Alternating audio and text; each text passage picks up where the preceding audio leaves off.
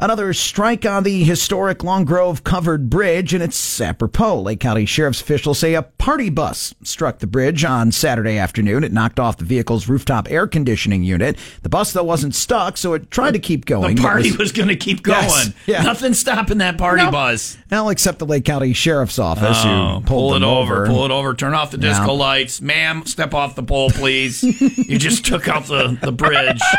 And you were the 50th! Yes! You're the 50th! You are the 50th person to take out the Long Grove Bridge. You've won a party pack. Leah, tell them what they've won. Well, Tom, they've won a free trip on your party bus. Yeah! Featuring stripper poles and all the... That's all the booze you can drink. Yeah, I was going to say... that's not all. I was going to say something else, but it was illegal.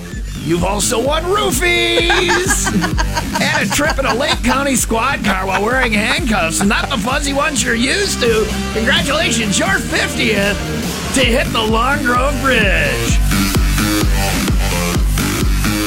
With special guest, Rob Gronkowski. You're a party bus captain. On the stripper pole? If you got the right amount of money, I think anything. His brothers are already on there. Well, of course you do. You just won the prize hitting the Long Grove Bridge.